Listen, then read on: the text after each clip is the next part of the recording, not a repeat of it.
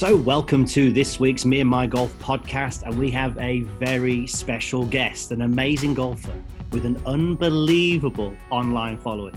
He's extremely knowledgeable and funny, and with a face for podcasts. Hello, Peter Finch. How the devil are you? I'm great, mate. Thank you for that suspiciously glowing introduction. I suspect things are likely to change in the course of the next 60 minutes, but thanks for having me on, boys. No problem at all. And I'll tell you what, let's get straight into it, because this is something, obviously we do the notes before the podcast. What are we going to talk about? I'm really keen to know your story, and I think Andy is as well. I'm sure a lot of people are as well, because I haven't really heard exactly how you got into YouTube, how you started in golf. So the floor is yours, sir. Well, I escaped South America on the back of a dinghy.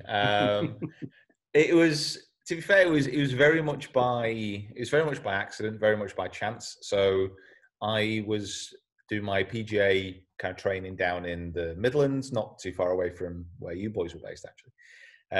See, where all the best social golfers come from. The hub. Where all the failed golfers come from. So I was down there. I was coaching, not particularly enjoying it, to be honest. I'd just done a few years as a journalist just to see something different outside the PGA, and came away from that kind of completely burnt out, really, just completely mentally gone. Went back into coaching at a small driving range and just wasn't really enjoying it. And then a chance came up to coach at Trafford Golf Centre up in Manchester. Let me just close WhatsApp. Redo that. We're all doing the same right now.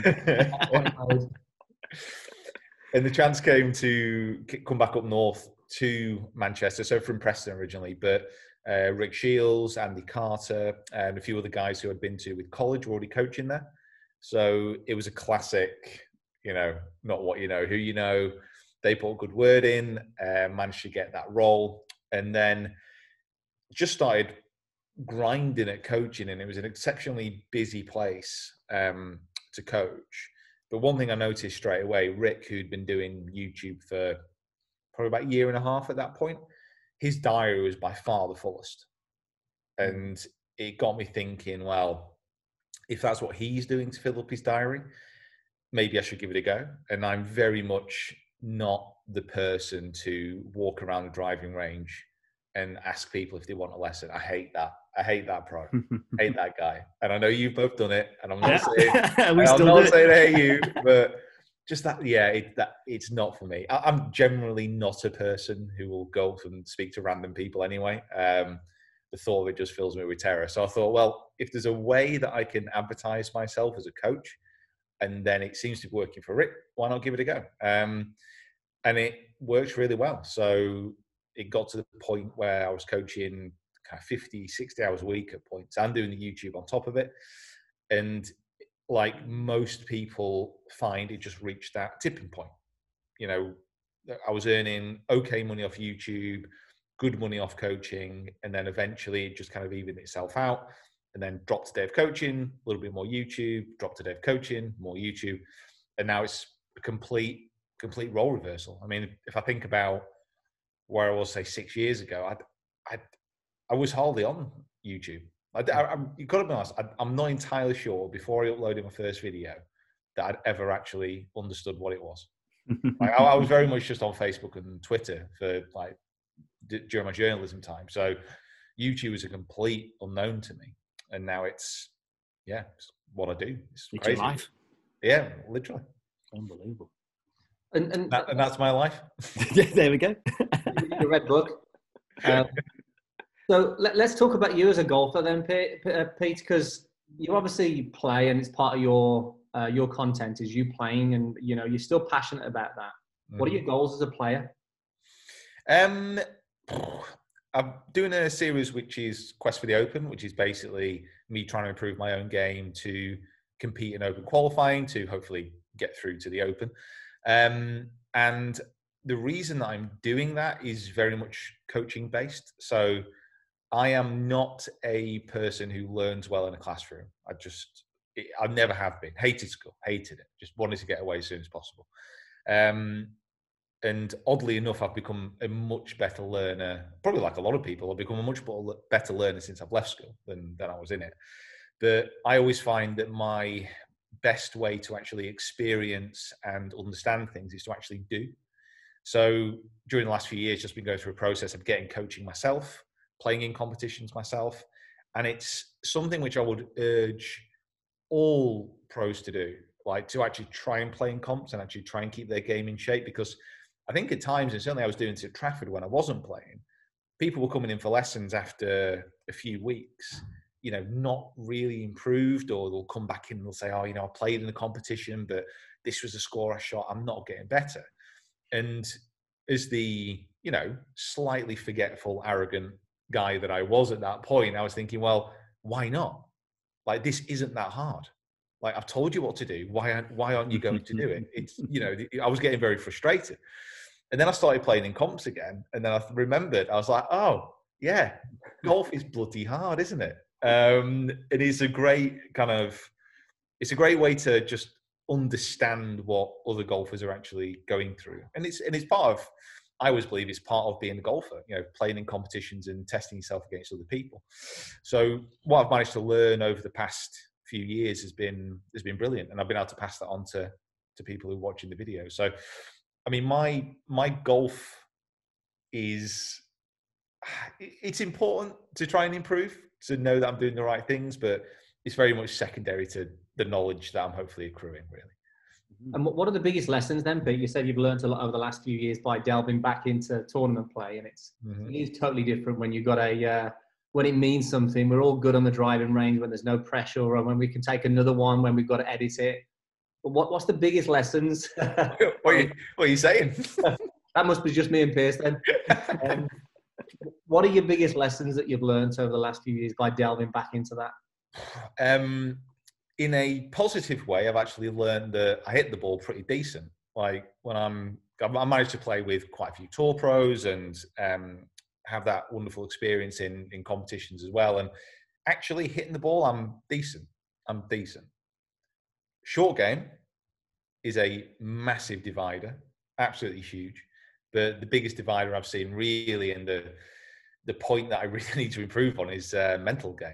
Like it's a completely different skill set that I've not worked on. Like a lot of golfers don't work on the mental game because it's almost last in the queue. If you ask your general golfer what they need to work on, it's like, oh, well, I'm slicing it. Oh, I'm 3-putting. Oh, my chipping's crap. They'll go through the list, and the mental game and how they're actually approaching it won't get mentioned. And it's so important. Golf is a very unusual game in respects that you've got so much time to think. You've got to be using that time wisely, and it's something that I've not managed to really figure out in the past few years. I've been working with Lee Cronbleholm, who's a sports psychologist, works with a lot of tour pros. He's given me some really good advice, and now I just need to go ahead and implement it. It's been slightly tricky, obviously, over the last year and a half because not been able to play. So that's been a bit of a shame. But listen, there's other things going on in the world right now that are probably more serious than me competing in the PGA North region. Well, that's important, Pete. Come on. So I'm glad you talked about mindset, because that's one of the questions that we've got here. And I think, like you say, Pete, most people are thinking about fixing their slice and all the tangible stuff that they can see. From a personal level, on yourself, from your mindset, what's been the biggest challenges for you, which I'm sure that the listeners are going to be able to relate to this? And what are the things that you've either done to overcome them, or what are the things that you're doing, the tools that you're using that are actually helping you sort of overcome those challenges? I think one of the biggest challenges I had, certainly when I started to work on my own game and started to improve again, was competitive pressure. So again, the difference between just going out and having a round to the difference between teeing it up in a competition. It's the same game, you're on the same course, but it's a completely different situation. It's a completely different mindset. So actually struggling with that amount of competitive pressure, I think in many ways I was adding to that myself, because I was publishing all my results and making videos about it. So I kind of felt that there was maybe a little bit more riding on it in some respects. So actually overcoming that is a big hurdle. Again, one of the best ways for me, and having learned by experience, is I know that the first comp back this year, I'm going to be nervous and it'll take me a while to get settled down. I need to play in comps. I need to keep playing in competitive environments to keep myself sharp. Like there's some players who can, not play in a comp for months and months and months and then get right back at it. They've got that natural competitive nature. I'm not that person. I need to kind of ease my way in and get used to that pressure again. So that's something I've learned, definitely. The importance of clutch putting is something that I've really learned as well. And that's probably the thing that I'm most proud of as far as an improvement is concerned. I've really worked hard on that, and that's coming to fruition.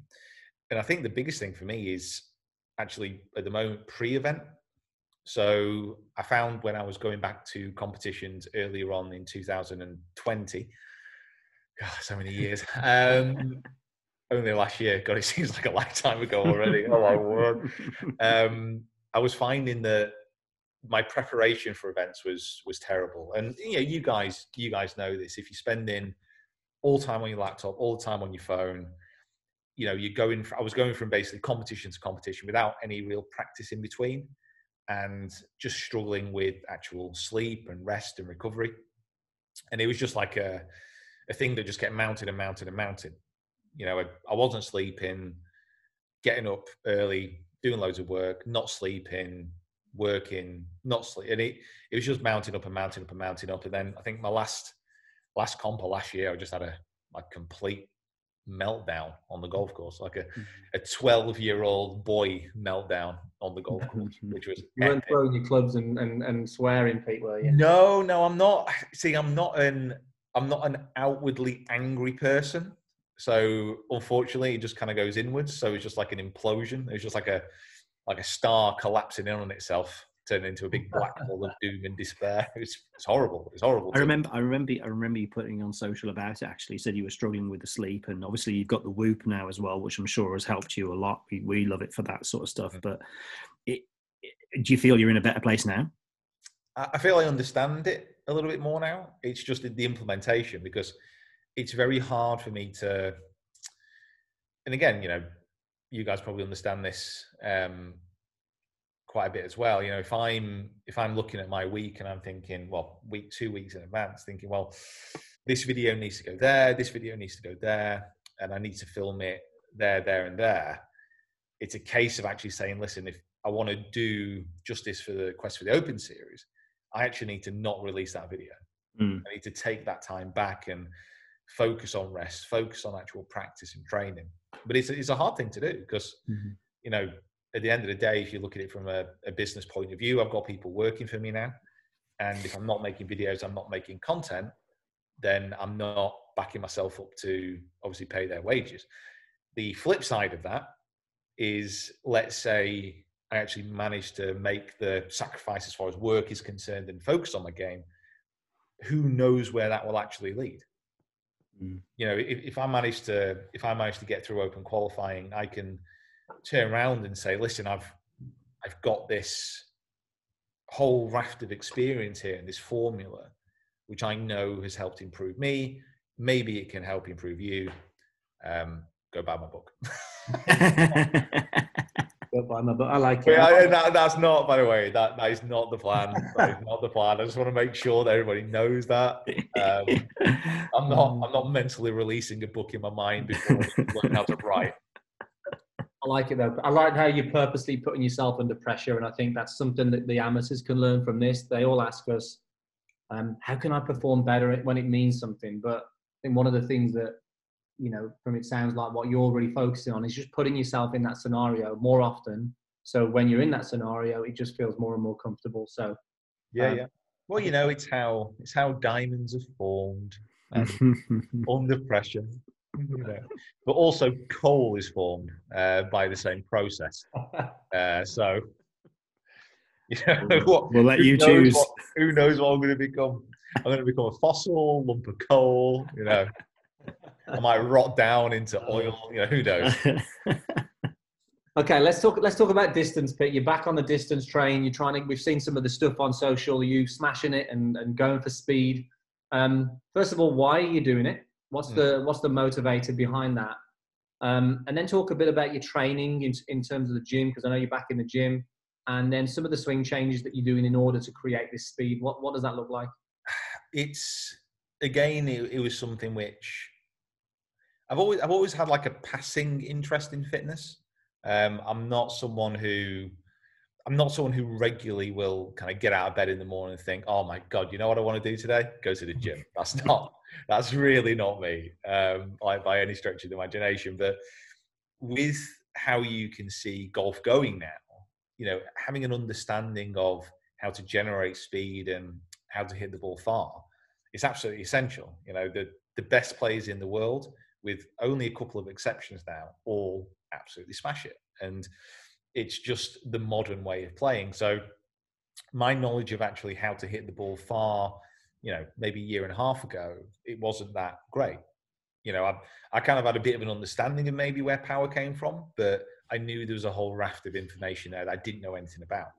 So that was really the motivation, again, just to find out more about it, you know, to put myself through a series of tests and kind of to do some video content, which is going to be coming soon to my channel at Peter Finch Golf. And it's all about that process, you know, trying to learn, trying to understand. So I did what I always recommend people do is I got coaching. So I've got a trainer who's actually taking me through everything and kind of helping me understand what I need to do a lot more, and punishing me every time that I see him. So I've been doing that, and I'm documenting that process. And from a technical point of view, again, working with another coach who understands ground forces, for example, a lot better than I do, who understands my mechanics a lot better than I do. So it's just understanding, and it's what I like to do. I like to understand. I like to gain knowledge. And as mentioned, the way I do it is by doing rather than just kind of reading. Yeah. It sounds like you're on that exploration. You're just really trying to explore different areas to push yourself and understand what you're capable of, which is great. And is that your coach with Danny? You see with Dan Whitaker, yeah, to understand. Dan Whitaker for coaching, yeah, and Andy down at the gym. What are the things then that you've discovered in terms of the ground force and what you have worked on from a technical side of things then, Pete, to get some of these yardage gains? I mean, in the most simple terms, the actual knowledge that pressing down into the ground actually allows you to draw energy up. So, you know, I think if we went through our training at a similar time, well, you guys a little bit before me, BB, the young man that I am. But I think everyone, certainly at the PGA at the time I was getting trained, and certainly you at the time getting trained, if you'd have asked them, how do you generate power? It's all, you know, hip turn. You got to turn your hips. You got to restrict your hips in the backswing. Yeah. You got to turn your hips on the way through, and then you got to release. You got to get one of them on the go coming through. You know, that was how we were kind of taught. So for many years, that's what I believed. And I did a series pretty much when I started YouTube, actually, about a quest for 350, which is about hitting a 350-yard drive. And I managed to do that via that knowledge of, you know, rotations and all the rest of it.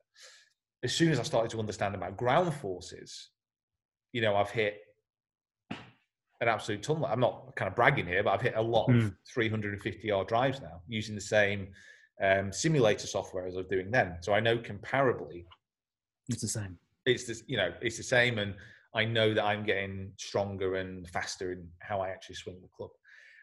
The knowledge of actually how my body breaks down when I start to swing it fast is really interesting as well.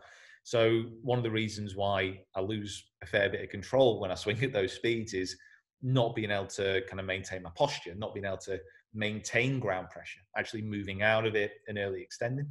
So that is knowledge that I've just accrued, again, just through doing.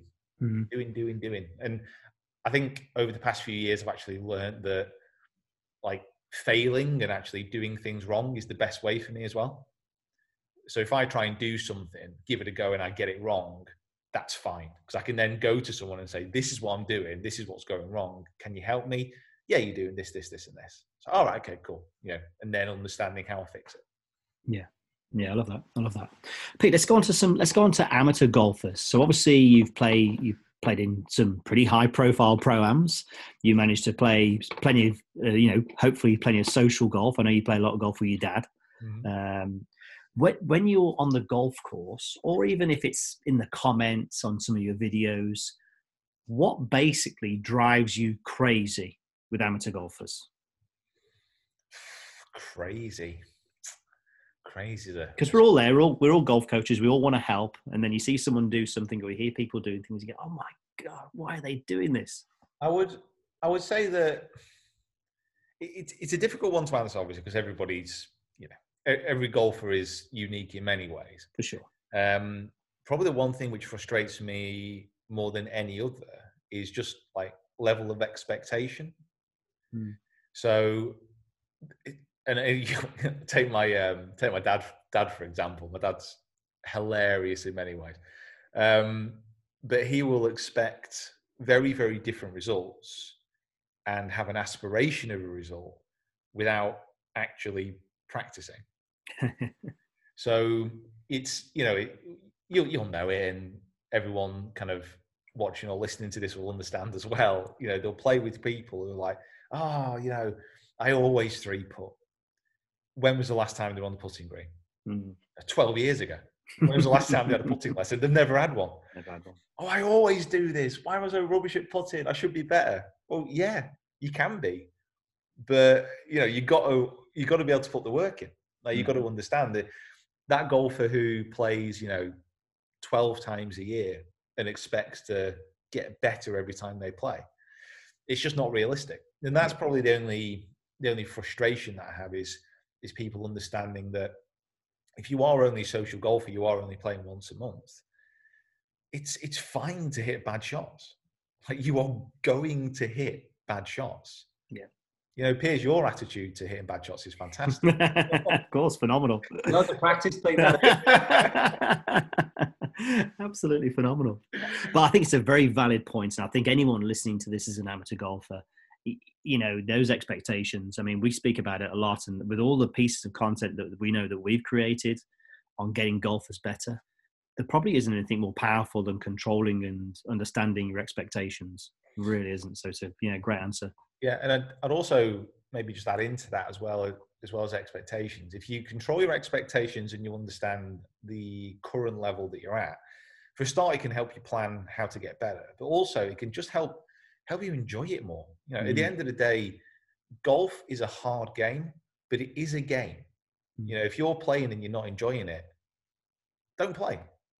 Or figure out how to enjoy it, or just go do something else, like go play chess, whatever. If you're out there punishing yourself, I mean, like, hey, listen, some people like that. Some people enjoy the pain. But if you're out there and you're not enjoying it, you've got to ask yourself why.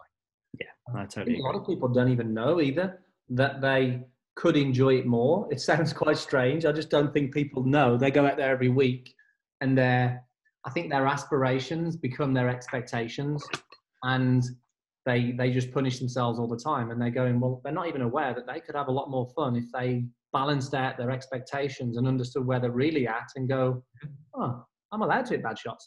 I didn't really expect that. I didn't really know that I could do that. But it's a massive part, really. Yeah, and just understanding where you're at, because there's obviously nothing wrong with having aspiration. What drives many people forward. But waiting 260 yards for a par 5 green to clear when you got a driver in your hands off the deck over water, you've never hit that shot before. You can't get annoyed when it goes in the water. You've got to accept that is probably likely going to happen. So it's that dividing line. It's not easy to do. It's not easy to do, but it takes a bit of self-awareness. And, we're all guilty of it, of course. Yeah. Self-awareness is absolutely the key. So let's just go into a little bit on, obviously, we always like to ask this question of coaches, from a technical point of view, what are the biggest mistakes that you see, and how do you go about working on it? Maybe just pick the biggest one that you see, and how do you go about working about it? Grip. There we go. Straight in. Grip. And for you, what can that Thanks do for having to a me on, golfer? guys. Yeah, great question, great answer. Off we go. What that's great. It is a really good and important part of the game. We know what are you? Why? Why for you? I think a lot of people will have a look at their swing and try and understand technically and the mechanics of what's going wrong. So, if you take for example a slice, why'd you slice it? I'm coming over the top, I'm casting, my right elbow's out, all this kind of stuff. You might be swinging left because your face is open. Mm-hmm. Like it's as simple as that. Like if your face is open and you are a half competent, athlete, which is, a wide range of people. Most people can understand how to throw a ball, for example. You will automatically adjust to throw a ball straight. If your face is open and you're gripping it in a weak manner, you have to make a compensation to get that ball back to target. It's as simple as that. So before you start checking anything to do with being over the top and all the rest of it, you got to check your face. And the direct controller of face is grip, then it's wrist angles, and then you can move on from there. Understanding where faces it impacts and understanding what controls that angle, like that is by far the most important thing. By far the most important thing. The flip side of that is grip is a hard thing to work on, especially if it's been set in for quite a long time. For sure. Change in a grip position is horrendous, even by a small amount.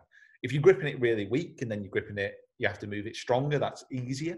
But if you're gripping it very strong and then you have to kind of get it a little bit more weaker, that's a terrible kind of situation to be in because it just feels horrendous. Yeah. But it'll be worth it in the long run. And that's what you've got to be focused on. Yeah. I love it. I think we've all been guilty of this, and and people doing this. They'll video the golf swing. I'll see the big moves, the sway, the over the top, as you say, the early release, and they won't really look at the root cause that often, and they'll just be working at the same thing over and over again, and different golf coach, different YouTube video, and before you know it, they're just in the same place they've always been. It's always the problem with YouTube videos is that obviously I'm never going to say anything bad about a YouTube video.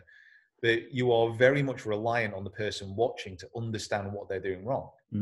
Because it's perfectly possible for someone to see something within their swing, but then not understand the root cause. But they're not supposed to. That's why you go for a lesson.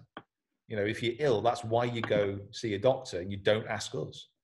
There's a reason that you go see a professional in that field. If you want a beautifully cooked souffle, I'm not the man to go see. I'm only saying this because I've been practicing cooking souffles, by the way, and I'm getting there.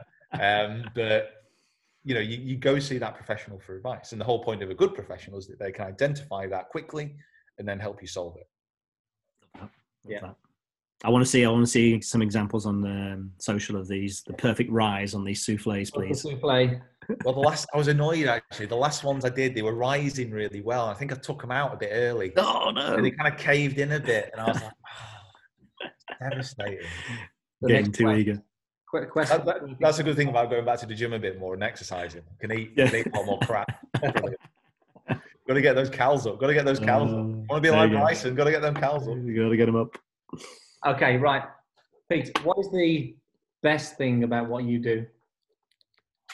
Oof, crikey. Best thing about what I do.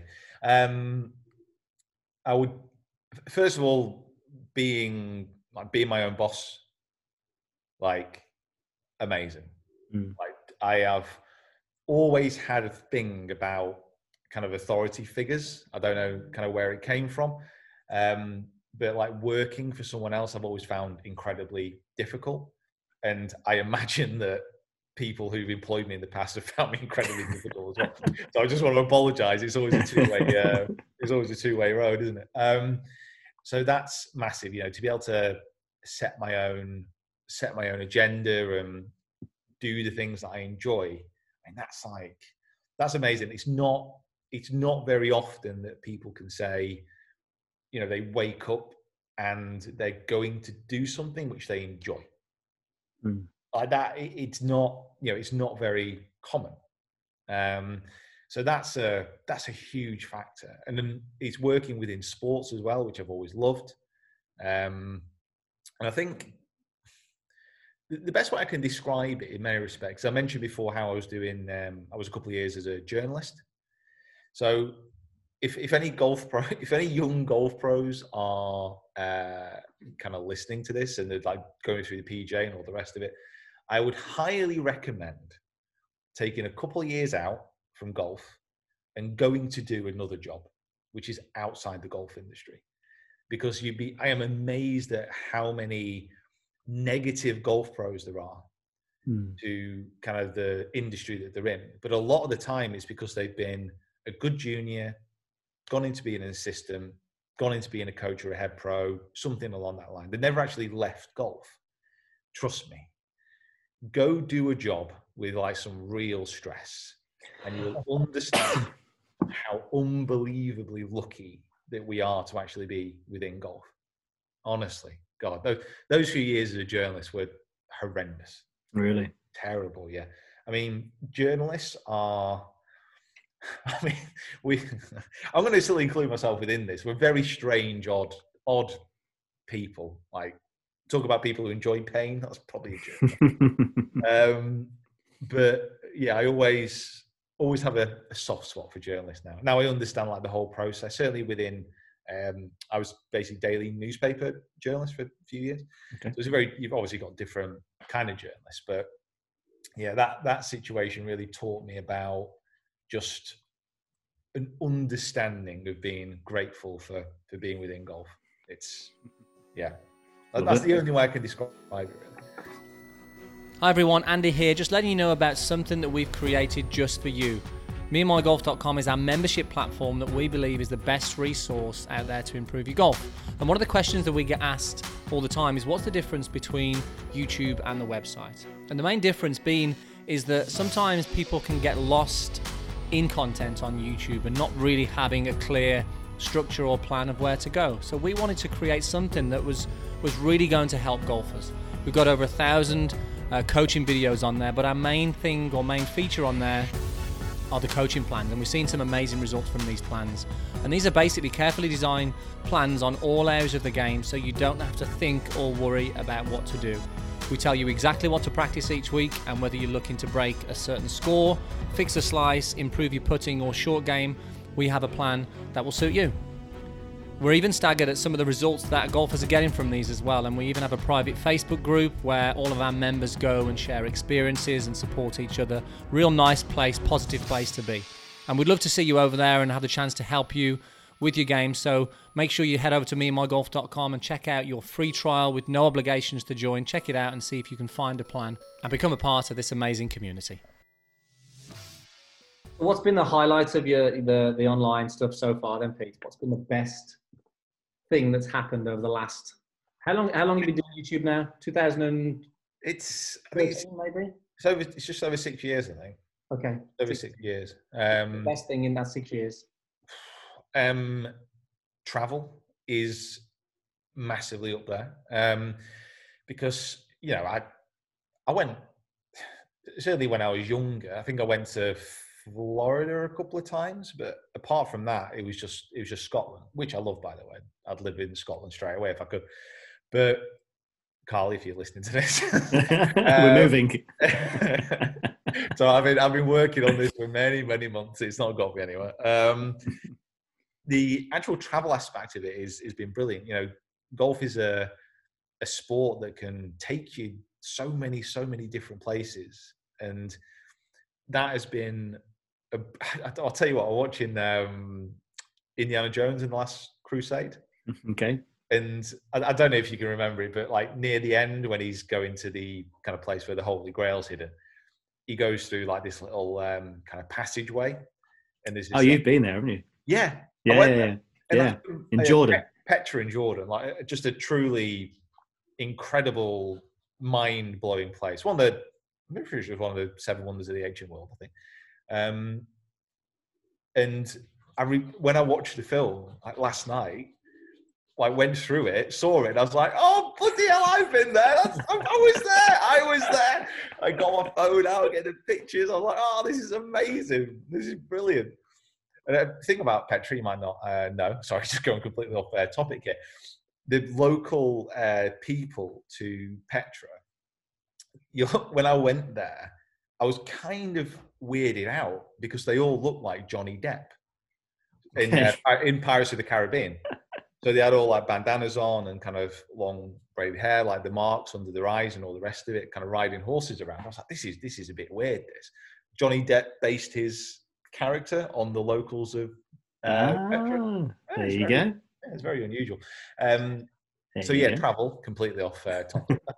Travel's been amazing. Actually meeting pros and tour pros and getting to know and kind of understand how they operate has been fantastic. And then, of course, just like playing all these amazing golf courses, which otherwise I wouldn't have been able to get on. Yeah, you know, it's amazing.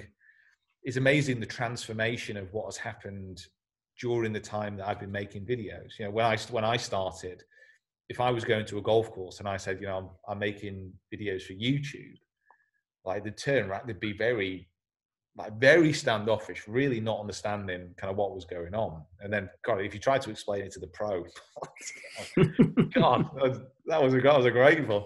So you want to steal my lessons? Yeah, exactly. You're doing what? So I just want to go. Oh God! So that was a completely different situation. Now, if you explain what you're doing, and most courses are just desperate to have you down, and now it's to the point where courses in different countries and different events are getting us over to then specifically film at that course or that event. That is a completely different situation than it was a few years ago. Yeah, it's a very small window of time where everything's changed so vastly. It's hard to. It's changed so quick and so fast. It's hard to remember what it used to be like. Yeah, the landscape was completely different. Absolutely. So obviously we've done, Peter Finch and Me and My Golf, we've done quite a few projects over the years, and I'm sure we'll be able to do plenty in the future as well. But when you've been on one of these trips and you've had this, we need to ask this question. I've got two questions. First of all, which is the most embarrassing moments that you've had? And then what's the funniest moment? And you may want to combine the two together. Oh, most embarrassing moment. Oh God. I think, well, to be fair, running around Augusta in beach towels was was pretty embarrassing. That could have been classed as have you told this story on? No, we haven't. I think you should go for it. How do I put this? So we were at Augusta and we were inappropriately attired for the temperature. So we went to the shop to try and buy something a little bit warmer, and being the tight-fisted Englishmen that we are, decided the cheapest and most reliable thing to get was a Masters beach towel, which we draped around ourselves like some kind of medieval cape, and then continued to run around the hallowed fields of Augusta National looking like complete twonks. I felt like I was in a really cool gang at that point, but I think if you were actually looking in at us, they're probably thinking, what are these idiots doing? What are they doing? Wasn't it the Beach Boy Bandits? The Beach Boy Bandits, yeah. and then that carried on into the evening as well. Yeah, it did. Oh dear. God. Oh, but we had a good time, didn't we? That was the yeah. thing. There was enough IPA flowing to make those sarongs really kind of really appealing. The Augusta sarong. It was great because they took our phones off us, so we had to speak to each other as well. So it was actually quite a pleasant day, wasn't it? I know. It was actually quite. I've got to be honest. That was actually very eye-opening for me. And it was a little bit tragic because, those 2 days, I had bruises on my thighs. I never checked my pockets, so much in my life. Like, where's my phone? Like, where was it? I just didn't know. I couldn't compute to begin with. It's kind of sad. That was a real eye-opener. Anyway, sorry, off on a... No, I love it. I love it. Okay, right. Pete, we're almost done. We're just going to finish off with a quick fire round for you. Okay, first question. Your best ever shot? My best ever shot. Andrew, there's just been so many. Is this one of those quick fire rounds, which isn't really a quick fire round? Correct. It actually takes quite a long time. My best ever shot. You know what? I will do this in a completely weird way. So I remember playing in a junior tournament. My dad was caddying for me at the time, and it was at Penwitham Golf Club, which is a golf club. Nothing else really to say about it, to be honest. It's in Preston. It's all right, actually. It's a decent track. Very tight. Not usually for me. And I reached the 11th hole. It's like a par 5 down by the river. And it's been raining a bit. It's a bit soggy. So I've hit a drive down there. Fairway, happy. I'm not having a great day. And this was I was 14, 15. So I was in that kind of hormonal, angry golfer stage. And I'd hit...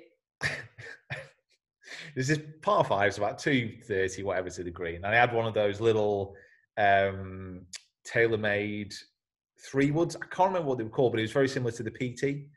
Remember those like little tiny, burner, maybe a little tall burner. Yeah. I had one of those. Flex twist shaft in it. Yeah, it was a players club. Players club. And I was like, I was looking this all up and down. I was like, just looking at the corner of the room, and I hit this shot. And I pured it. I struck it so well, and I was like, looking up. I couldn't see it anywhere, and I was like, "Where's that gone?" I looked over at my dad. He was like, "I'm not seeing it." Looked over at the guys I was playing with. So I'm not seeing it. He said, "Oh, I struck it well. It felt good. It must be down near the green. We'll find it somewhere." And took a step forward, and I've frigging topped it. And it's gone about 3 foot underground. I had to dig it out. I had to literally get a pitchfork and dig it out of the ground. Oh, brilliant. It looked like a badger had been at the fairway after I was done. But I completely lost it. So I completely lost it. And just got, head just completely gone. And the rest of the round was a disaster. But my dad afterwards, he was like, that was embarrassing. That's the best shot I've ever seen. It was like, that was actually embarrassing to see. Not the shot, but my reaction to it. And I'll always remember that, because from that point on, I made a massive change within kind of my game and my mentality to actually not react to shots like that. So even though that was one of the worst shots I've ever hit, I would probably say it was one of the most important to actually me to figure out something really important about golf. As far as a real best shot, I did a video a few years ago with a wooden kind of persimmon driver up at Glen Eagles, almost holed out from 250 with it. I think that was pretty sweet. Yeah. That springs to mind. But yeah, just so many. But boys, I'm a fairways and the greens guy. It's hard to select from. It's a bit boring, isn't it, really? I'm a boring golfer. Okay, when's the most nervous you've been, Pete, on a golf course? Oh my God. First time I did open qualifying with the Quest for the Open. I remember this, actually. I remember you telling us about this. Holy crap, I was bricking myself. Absolutely papping my pants. It was... Because I had an idea of what it'd be like. So the first year I was trying to do it, and me and Rick were kind of doing it at the same time, was at Fairhaven. I'd injured myself kind of a few months before and I couldn't do it. And went to kind of cheer on Rick. And we were all waiting around the first tee, and we'd posted about it and kind of explained about what we were doing and all the rest of it. And there was quite a few people kind of milling around and sat outside the clubhouse. It was a beautiful day. And then Rick was on the first, kind of teed off. It's a decent shot. And we were asking, there were a few people around the tee who we knew. There was about 6 or 7 people. And we're like, I wonder how many people are actually going to turn up. So 6 or 7 people, and you could tell Rick was kind of pretty nervous as well. And he's hit this decent shot, actually. And we thought, all right, okay, 6 or 7 people, fine, manageable. Okay. Set off. The whole of the patio stood up. Behind us, and then followed. There's about 50, 60 people there. Jeez. Down that first tee. I was nervous, and I wasn't hitting any shots. So God knows how Rick must have been feeling. And we got down to his ball as well, and it was in a bunker, fairway bunker. If you ever play Fairhaven, there's like 60 million fairway bunkers there.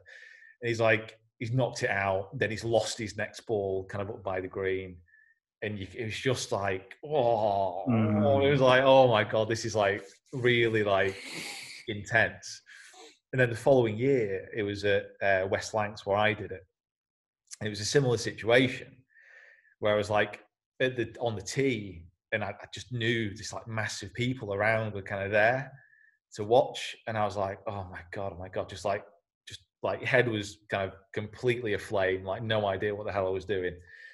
And I was like, just find the fairway. And the only problem was that year, it was like really burnt out. And it's like a dog leg left to right.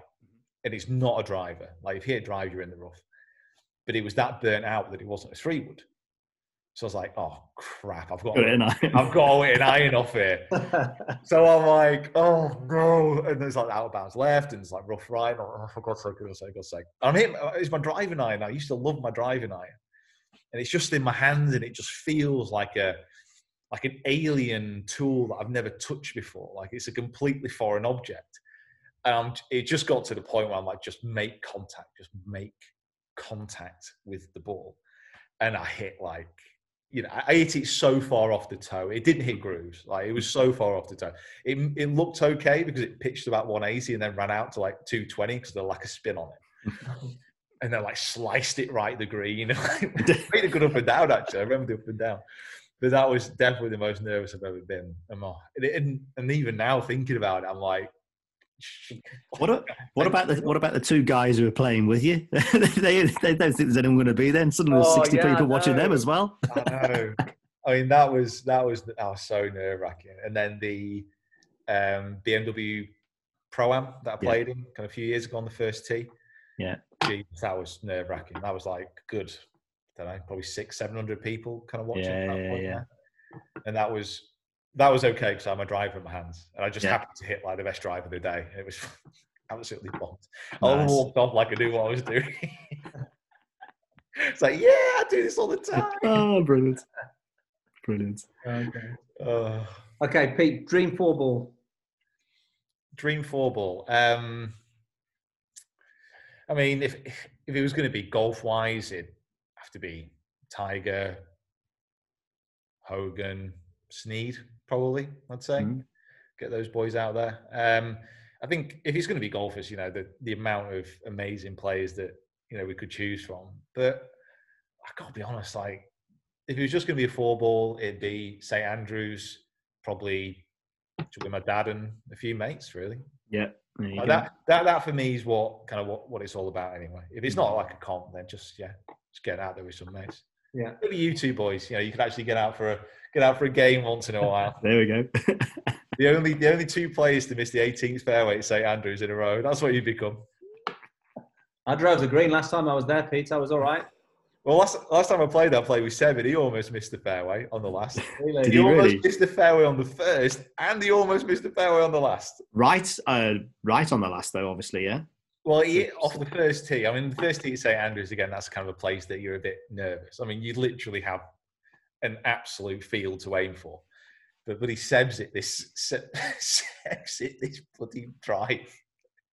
It is like a sky toe thing that's just like shot off straight right. And it's actually gone, if you think about the first at St Andrews, like the white railings all down the right. Mm-hmm. Yeah. Like down the right, and it actually goes there and it kind of cuts a bit. And he'd gone like around the corner. He stayed in bounds somehow, like there. And then on the last hole, I'm like, I hit it and I'm up by the green. I'm pretty pleased with that. And Seb's hit like the same shot, like high off the toe. And it is tracking at these cars. And I'm like, oh my God. Fortunately, I had just a little bit of toe hook at the end and the wind was off the right. But it was like this far. I was like, oh my God, that is going to smash that windscreen in. Oh my God. Love it. Okay, right. 2 more then, Pete. Best driver you've ever used? Best driver I've ever used, to be honest, I think Sim at the moment. Yeah. I think it's the one I've got the sim, the next sim. I can't remember when the embargo is. I've got a new driver which is going to come out from TaylorMade soon, which I'm going to put up against it to see if there's any difference. But last year, when I was testing out the clubs, it was just the best. I mean, it's very individual because like the best driver for me, the sims are very low spinning. I struggle with spin, so having that perfect in the shaft combination, the way that it looks, it all just suits me. And it's just getting that kind of fit and understanding what you need from a driver. That this all comes together for me to be the best driver. But there's absolutely no, there's nothing to say that I could have got fit for a Epic that day. Yeah. And if it was in the right spec, that'd have been like the best. Yeah, of course. All the manufacturers now, they're so close. Like, there's no real difference. For me, a few years ago when Mizuno brought out the ST kind of range of drivers, the new ones, and they were as good as everyone else. That was kind of the point I knew. If Mizuno are making good drivers, everyone knows Mizuno makes great irons, but the drivers for many years were a bit pants. As soon as they started to make good drivers, it's like, well, they're all, everyone's at it. Yeah, everyone's good. Yeah, the key's in the fitting, isn't it? Really, you get a good fit in and suited to you. That then you're lacking on. Yeah, and it's so individual as well because all the drivers are so close. I need to kind of test this theory out a little bit, but I could probably take, say, a 15 handicapper, get them fit with TaylorMade. The next day, get them fit with Callaway, and they'd probably get a driver slightly better numbers-wise. Get them fit with Srixon, they'd probably come out with something slightly better. Get them refit at TaylorMade, and they'd probably come out with slightly better. Like, it is so dependent on the day. And obviously, we could have a few dodgy ones in between. But it's so dependent on the day when you go get a fit as well, which is why it's probably better to have a consistent-ish technique before you do that. For sure. Okay, and last question, something we don't know about you and the audience might not know about you. God, I live my life like an open book. Something people don't know about me. So I've already said about the journalism thing. God, I don't know. I wish I was a little bit more mysterious, to be honest. This means you need more hobbies, mate. Yeah, probably. Well, you know what? On that could be something. I am a excellent archer, and people. Oh, there you go. Yeah, I'm pretty. Yeah, I'm actually pretty awesome with a bow and arrow randomly. Oh, there you go. And a shotgun. I've been clay pigeon shooting a few times, and I'm just like naturally. That's probably the only thing that I can think of where I've picked something up and thought, you know what, I'm naturally just really good at this. You think you'd be a good putter though, wouldn't you, as a result? I don't have a shotgun when I use it. To blast the green apart, that's fine. Now listen, when the zombie apocalypse comes, you boys know where to come. Right? We're right up there. You ain't going to be teaching those flesh-eating monsters how not to slice it, all right?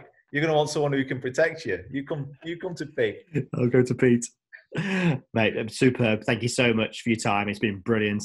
Just to finish off with, what's up next for you? Where are you? What's new for 2021 for Peter Finch? So I think many people at the moment, I'm just trying to figure out kind of the next steps as far as what this year holds. So obviously there's so much more uncertainty than ever before about what's going on. I've got a few potential trips away planned for filming, which were organised quite a long time ago. So again, it depends how COVID affects them. I'm getting this studio in order kind of here, just so I can do a little bit more filming here.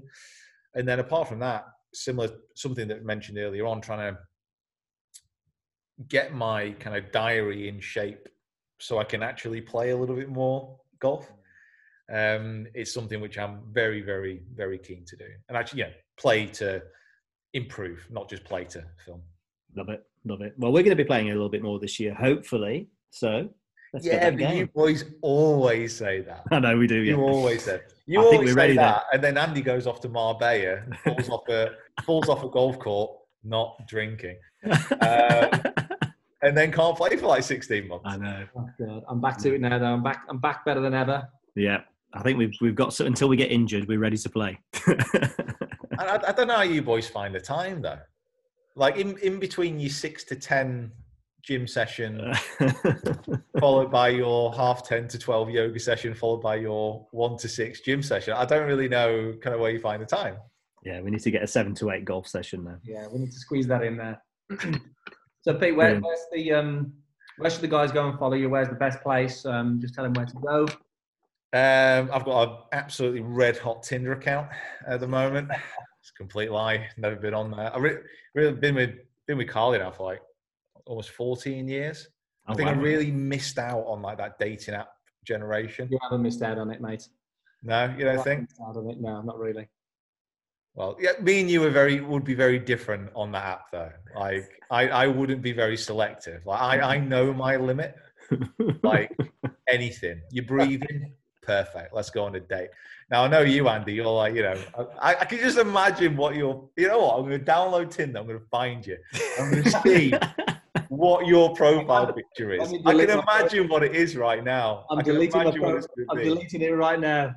No, I can see it now. If you've got a top on in that picture, I will eat my face. It ain't going to happen. Yeah, if you go over to at Pete Finch Golf and everything. So the only thing I'm not on is actually no, I'm on TikTok, but I'm not on TikTok.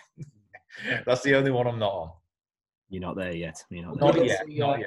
Good luck with this year, Pete. Good luck with the Quest for the Open. Who's your caddy, by the way, if you go through?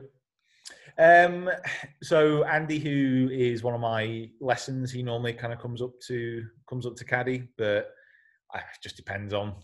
To be fair, this year it depends on who can caddy. Maybe I do often find it helps to have a caddy. So if it's got to be within my bubble, then maybe Carly will come down and caddy and be that really annoying caddy. Like, why did you hit that shot? Oh, yeah. Was that good? Brilliant. Yes, that was good. Why didn't he go in the hole, Peter? Yeah, why did he go in the hole? Why did it take you so many to get in the hole? For God's sake. Maybe that's just what I need. Hey, it could be the one. Awesome. Peter, thank you so much. No, guys, thanks for having me. And yeah, hopefully we'll have a catch up soon. We'll have catch up soon for sure. Cheers, Pete. Cheers, guys. Thanks for listening to this episode. We hope you found some great value in it. And if you did, make sure you subscribe to the podcast and share it with a friend. Also, let us know your feedback by leaving us a rating or review over on iTunes. And remember, if you want to go deeper and really improve your game, head over to memygolf.com and start your free trial and check out one of the many plans that are seeing incredible results. Thanks again for listening, and we look forward to speaking to you next week.